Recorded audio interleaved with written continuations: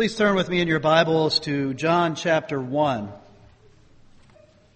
I'll be reading verses 6 through 18. Please give your attention to God's Word. There was a man sent from God whose name was John. He came as a witness to bear witness about the light, that all might believe through him. He was not the light, but came to bear witness about the light. The true light, which enlightens everyone, was coming into the world. He was in the world, and the world was made through him, yet the world did not know him. He came to his own, and his own people did not receive him. But to all who did receive him, who believed in his name, he gave the right to become children of God, who were born not of blood, nor of the will of the flesh, nor of the will of man, but of God. And the Word became flesh and dwelt among us. And we have seen his glory, glory as of the only Son from the Father, full of grace and truth. John bore witness about him and cried out, "This was he of whom I said, 'He who comes after me ranks before me, because he was before me.' And from his fullness we have all received grace upon grace. For the law was given through Moses. Grace and truth came through Jesus Christ. No one has ever seen God. The only God, who is at the Father's side, he has made him known."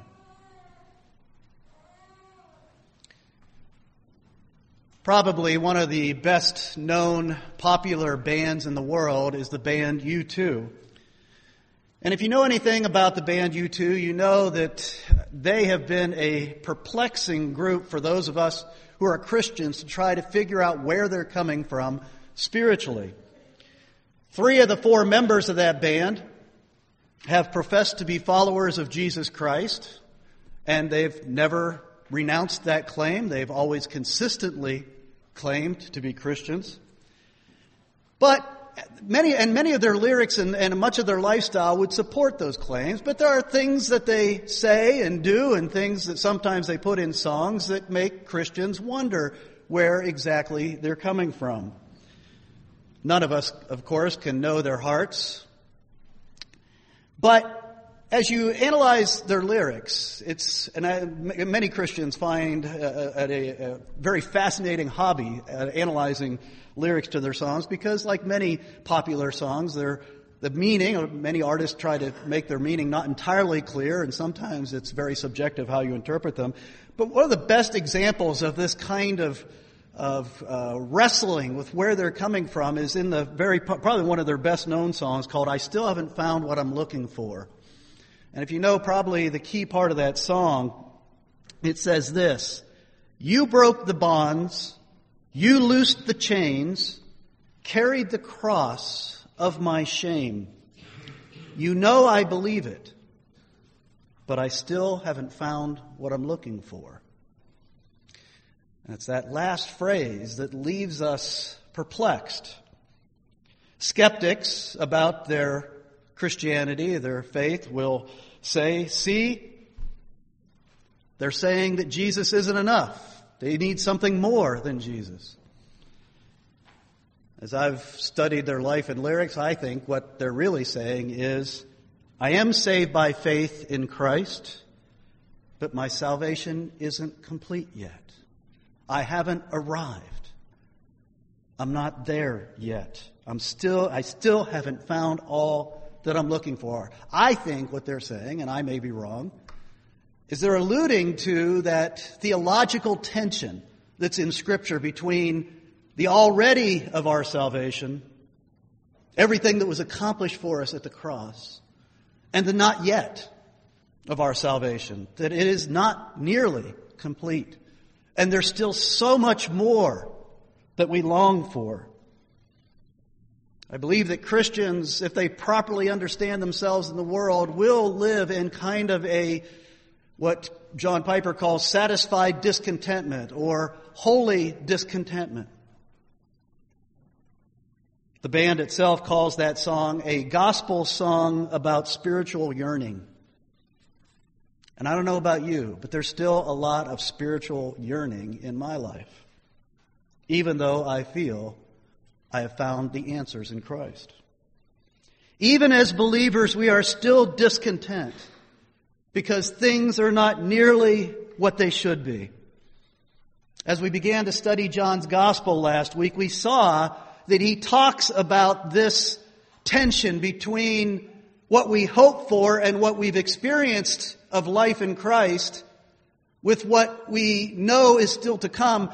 John introduces that theological concept, that spiritual concept, in his imagery of light and darkness. We're going to see this through the entire Gospel of John, that the metaphor or the imagery of light and darkness is a very important spiritual concept to him. We talked about it just a bit last week.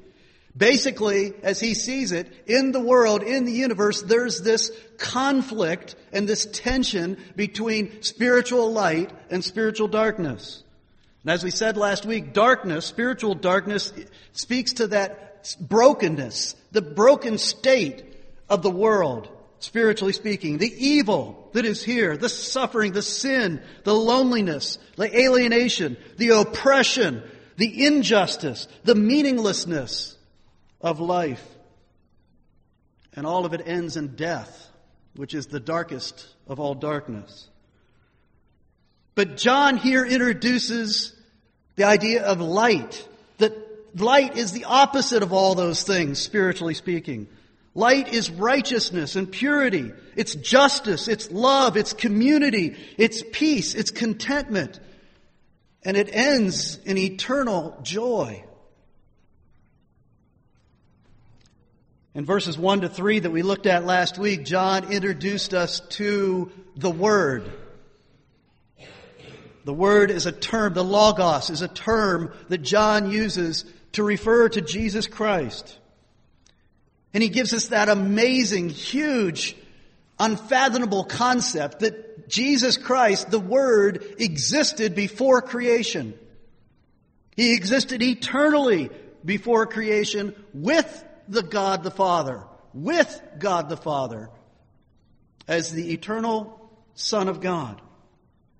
And not only did he exist eternally with God the Father, on an equal plane with the Father, but he also, with the Father, created the universe. And then in verses 4 and 5, he says, in Him, in the Word, in Jesus Christ was life, and the life was the light of men. The light shines in the darkness, and the darkness has not overcome it. This is the light that truly satisfies men, women, and children created in the image of God. As we come to today's passage, John shifts his focus from eternity past to the 1st century A.D. He begins to bring the story into history. And he begins in the 1st century, where he says in verse 9, the true light, which gives light to everyone, was coming into the world. The true light was coming into the world in the days of John. It's interesting that the light only came gradually into this dark, fallen world, and that's what we're going to be looking at this morning. And so as John begins, and he's going to basically begin unfolding this through the entire gospel, but as he begins to introduce us to this idea that Jesus Christ is this light that satisfies our spiritual longing, let's see in this passage how he talks about the light. How is Jesus this light that brings us our eternal contentment and satisfaction? First of all, he says that Jesus is the ultimate light. The promised light. The last word, as he will say. The Apostle John here introduces us to John the Baptist. All of a sudden, in the middle of this, talking about the eternal existence of Christ, he introduces us to John the Baptist. And as we'll see as we move into chapter 1, John the Baptist is a key figure in the story of the life of Christ. He says there was a man sent from God And when you think about John the Baptist, interestingly, even though his life and his ministry is recorded for us here in the beginning of the New Testament, he is actually, in the whole history of redemption, he is actually the last prophet of the Old Testament. We tend to think of Malachi as being the last prophet of the Old Testament because he's at the end of the Old Testament. But John the Baptist is actually the last prophet of the Old Covenant period. When the human race was plunged into this spiritual darkness that we just described a moment ago, this brokenness, this evil, this sin, the loneliness, alienation, oppression, all this darkness, when the world was plunged into that darkness through the sin of Adam and Eve, remember how God responded to their rebellion. Really, the Garden of Eden was the light, in a real sense. Living in the light, that's really what the Garden of Eden was, wasn't it? They saw God face to face. They walked with God in the garden. They lived in obedience and righteousness and joy and peace and complete contentment. That's the last time that absolute complete contentment was known on the face of the earth, was in the Garden of Eden. But when they were led astray by Satan and they rebelled against the authority of God, He cast them out of the garden, so therefore He cast them out of the light into what scriptures would later call the outer darkness. Separated from God. And really, if you want to talk about what spiritual darkness is, that's what it is in a footnote, or in just a phrase. It's being separated eternally from the presence of God. But it's interesting that as He plunged them into that outer darkness outside of the garden, He didn't leave them. He had every right to. They had rebelled against Him. The wages of sin is death, and eternal death and separation from God. But what did He do? He showed grace to them, and He showed grace to them by speaking to them. He spoke to them. He gave them hope.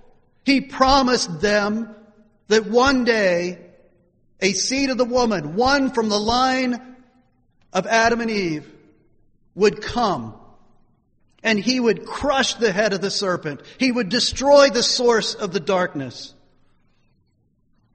And He would bring light. God continued to speak in His grace to those of faith of the line of Adam and Eve. He spoke to Abraham. He spoke to Moses. He spoke to David. He spoke to the prophets. He spoke to His people about this one who would bring light. And the more He spoke to His people about the light, the brighter the light, or at least the shadow from the light became. As He had promised to Moses, He said, "The Lord your God will raise up for you a prophet. It is to him that you shall listen."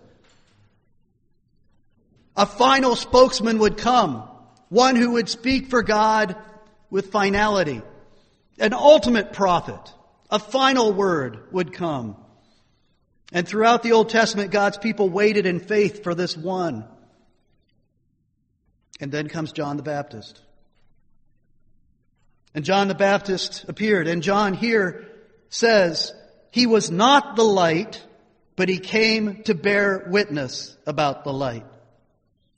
John the Baptist was not only the last prophet, he was what you would call the penultimate prophet. If Christ is the ultimate prophet, then John the Baptist was the penultimate prophet, the forerunner to the ultimate prophet.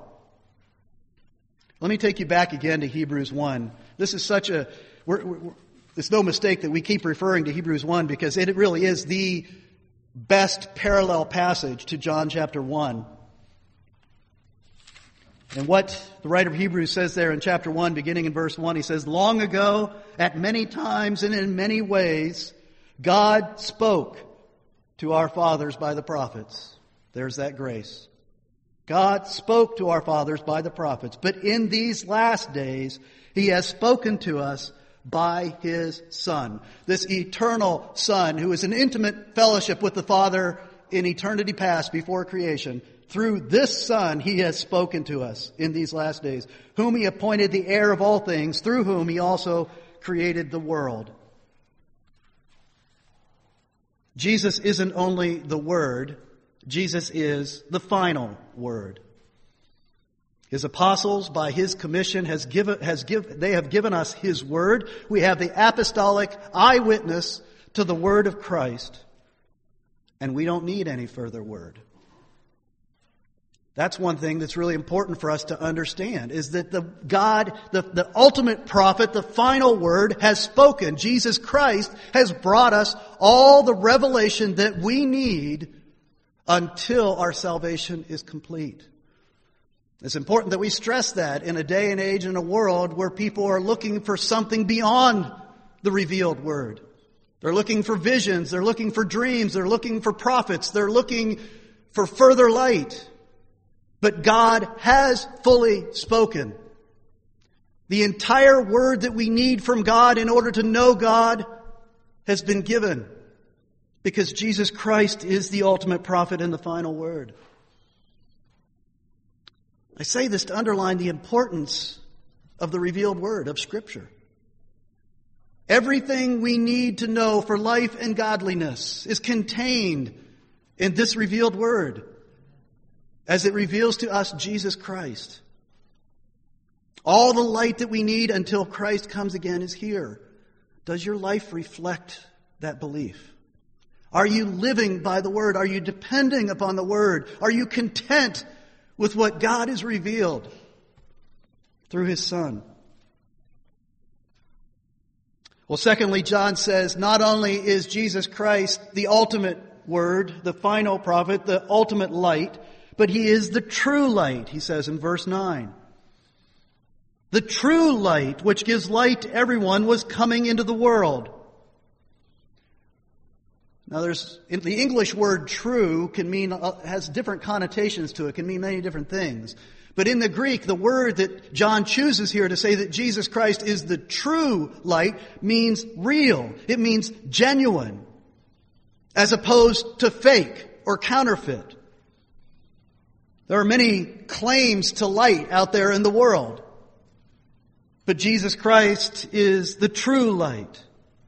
There are many false lights, many false religions, false philosophies, false truth claims. But Jesus Christ is the true light. Reminds me of Psalm 36, verse 9. Psalm 36 has a phrase in there that's always fascinated me. It says, "With you is the fountain of life, and in your light do we see light."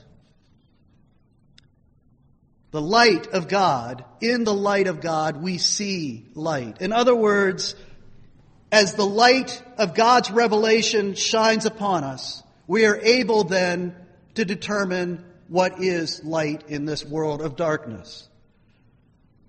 We have come out of, or kind of in what they call the postmodern culture, but postmodern thinking is still so typical, the way that people approach the world. And one of the key tenets of postmodern philosophy is that everybody's perception of truth should be considered equal. That there is no concept of absolute truth, and that everyone has their own take on the truth, and that we are not to be judging others' subjective perception of truth. Well, this statement by John directly contradicts that. Jesus is the true light who gives light to everyone. The word of Christ, the revelation that Christ has given us by His word, is the light, and it is the standard by which we judge all other lights in the world. The light of science, the light of philosophy, the light of religion, the light of art, whatever light we look to, we judge it by the true light, the word of Christ. It's interesting that John says that Christ gives this true light to everyone. How is that true? If Jesus Christ gives His true light to everyone, then why is anyone still groping or running away in the darkness? The best illustration to help me understand that is the sun itself. The sun shines its light on the entire created earth. And those who have the gift of sight see it and see by it. But those who are blind are not affected by it. And so the light, the true light of Christ, shines everywhere upon all men of all tribes, of all nations, of all races. And yet, as John goes on to say, many, most, I would even say, don't receive it. Verse 10, he says, even though the whole world should have recognized him as its creator, it says the world did not know him. The world did not know him. The Gentiles had the light of creation, but they were blinded by their sin and their hatred of God. As Paul says in Romans 1, they became futile in their thinking and their foolish hearts were darkened. Over in chapter 3, John speaks of this natural state of the human heart. We are born sinners. We are born with a rebellious nature. And Jesus describes it here in John chapter 3, beginning in verse 19. And this is the judgment. The light has come into the world, and the people loved the darkness rather than the light, because their works were evil. For everyone who does wicked things hates the light and does not come to the light, lest his works should be exposed. You and I were born in that kind of spiritual blindness. We were born in that kind of spiritual darkness. We did not see the light. We did not comprehend the light. We didn't even want the light. We hated the light, Jesus says, because our hearts were hardened in sin. As Paul says in Romans 3, no one seeks for God. Well, they may seek for a God. They may seek for many types of gods. But no one seeks for Yahweh, the covenant God who has revealed himself in Jesus Christ. In verse 11, it says that he, the Word, the light, he came even to his own people, and they rejected him. These are the people who had so much light in the Old Testament. They had the covenant of grace. They had the law. They had the temple. They had the priests. They had the sacrifices. They had the prophets. And yet they consistently, over and over again, rejected the true light from God. They had rejected the light so often, so consistently, that even when the true light, the final word, the ultimate prophet, came into the world, they didn't recognize him. And they rejected him. This was the rejection that caused Jesus to weep as he rode up to Jerusalem. You remember what he said as he wept over Jerusalem? He said, would that you, speaking to the Jews, the unbelieving Jews, would that you, even you, had known on this day the things that make for peace. But now they are hidden from your eyes. He came to bring peace. And if you know the Hebrew word shalom, it's really, again, a description of what spiritual light is. It's not just the absence of war, it's the presence of the favorable presence of God, the blessing of God. It's the blessings of God, the Garden of Eden, walking with God in peace and joy eternally. It's shalom, it's peace. That's what Christ came to bring. But their foolish hearts were darkened, and it says these things were hidden from their eyes. They were blind to the light.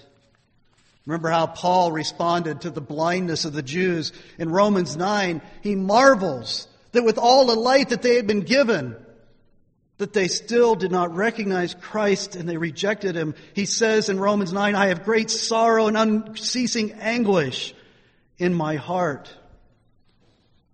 You see, we who do see the light should be grieving over the blindness of so many around us. And it also drives home the fact that if even his own people, if the Jews who had so much light given to them, if they could not recognize him, if they could reject him, then still those who live in the context of all the religious trappings of the church can be blind to the true light. In verses 12 and 13, John, though, gives us the good news. But many from Israel and many from the Gentiles did receive the light of Christ, and they did believe in him. And it says they were given as a gift of grace. They were given the status of being children of God. How did that happen? How did they go from being blind and hardened in sin and living and groping in the darkness to seeing the light of Christ and believing in Christ and receiving Christ and living in Christ? How did it happen? Well, John in verse 13 tells us it comes from a new birth. We're going to talk a lot about that new birth in John chapter 3. But here he introduces the idea. That hunger, that desire to seek the true God comes as a gift from God too. None of us is born with it. He says it's not of blood. And literally in the Greek there, it's plural. It's not of bloods. And what he's alluding to there is he's saying it's not by physical birth. It's not by the father and the mother coming together and forming a new birth. It's not a physical birth like our original birth, when we were born into this world. It's not like that. It's not through DNA. It's not through blood. Secondly, he says it's not of the will of the flesh. It wasn't because of our sexual desires of two people coming together that this new birth takes place. It's not of the will of man, he says. It didn't come by family planning or the choice of any parents. He says this birth is of God. It's not a physical birth, it's a spiritual birth. It's a supernatural birth that takes place. It's initiated by God. He invades the heart of a darkened sinner. He takes that heart of stone that we're born with away and gives us a heart of living flesh, spiritually living flesh. And our nature is changed.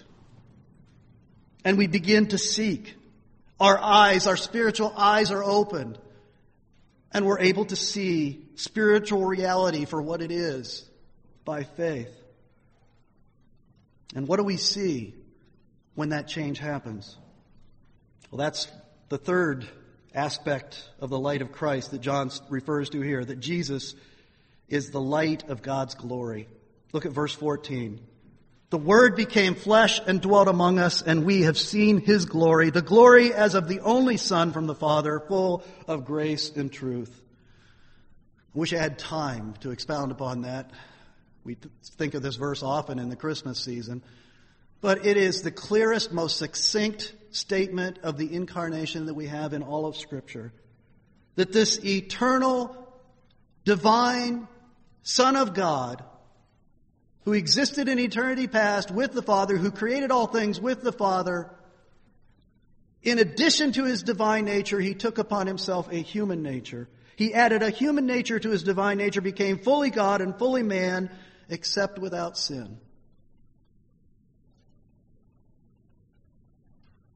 And that mysterious act of God was done so that we might see the light in all of its fullness. It says that He did this, the Word became flesh and dwelt among us.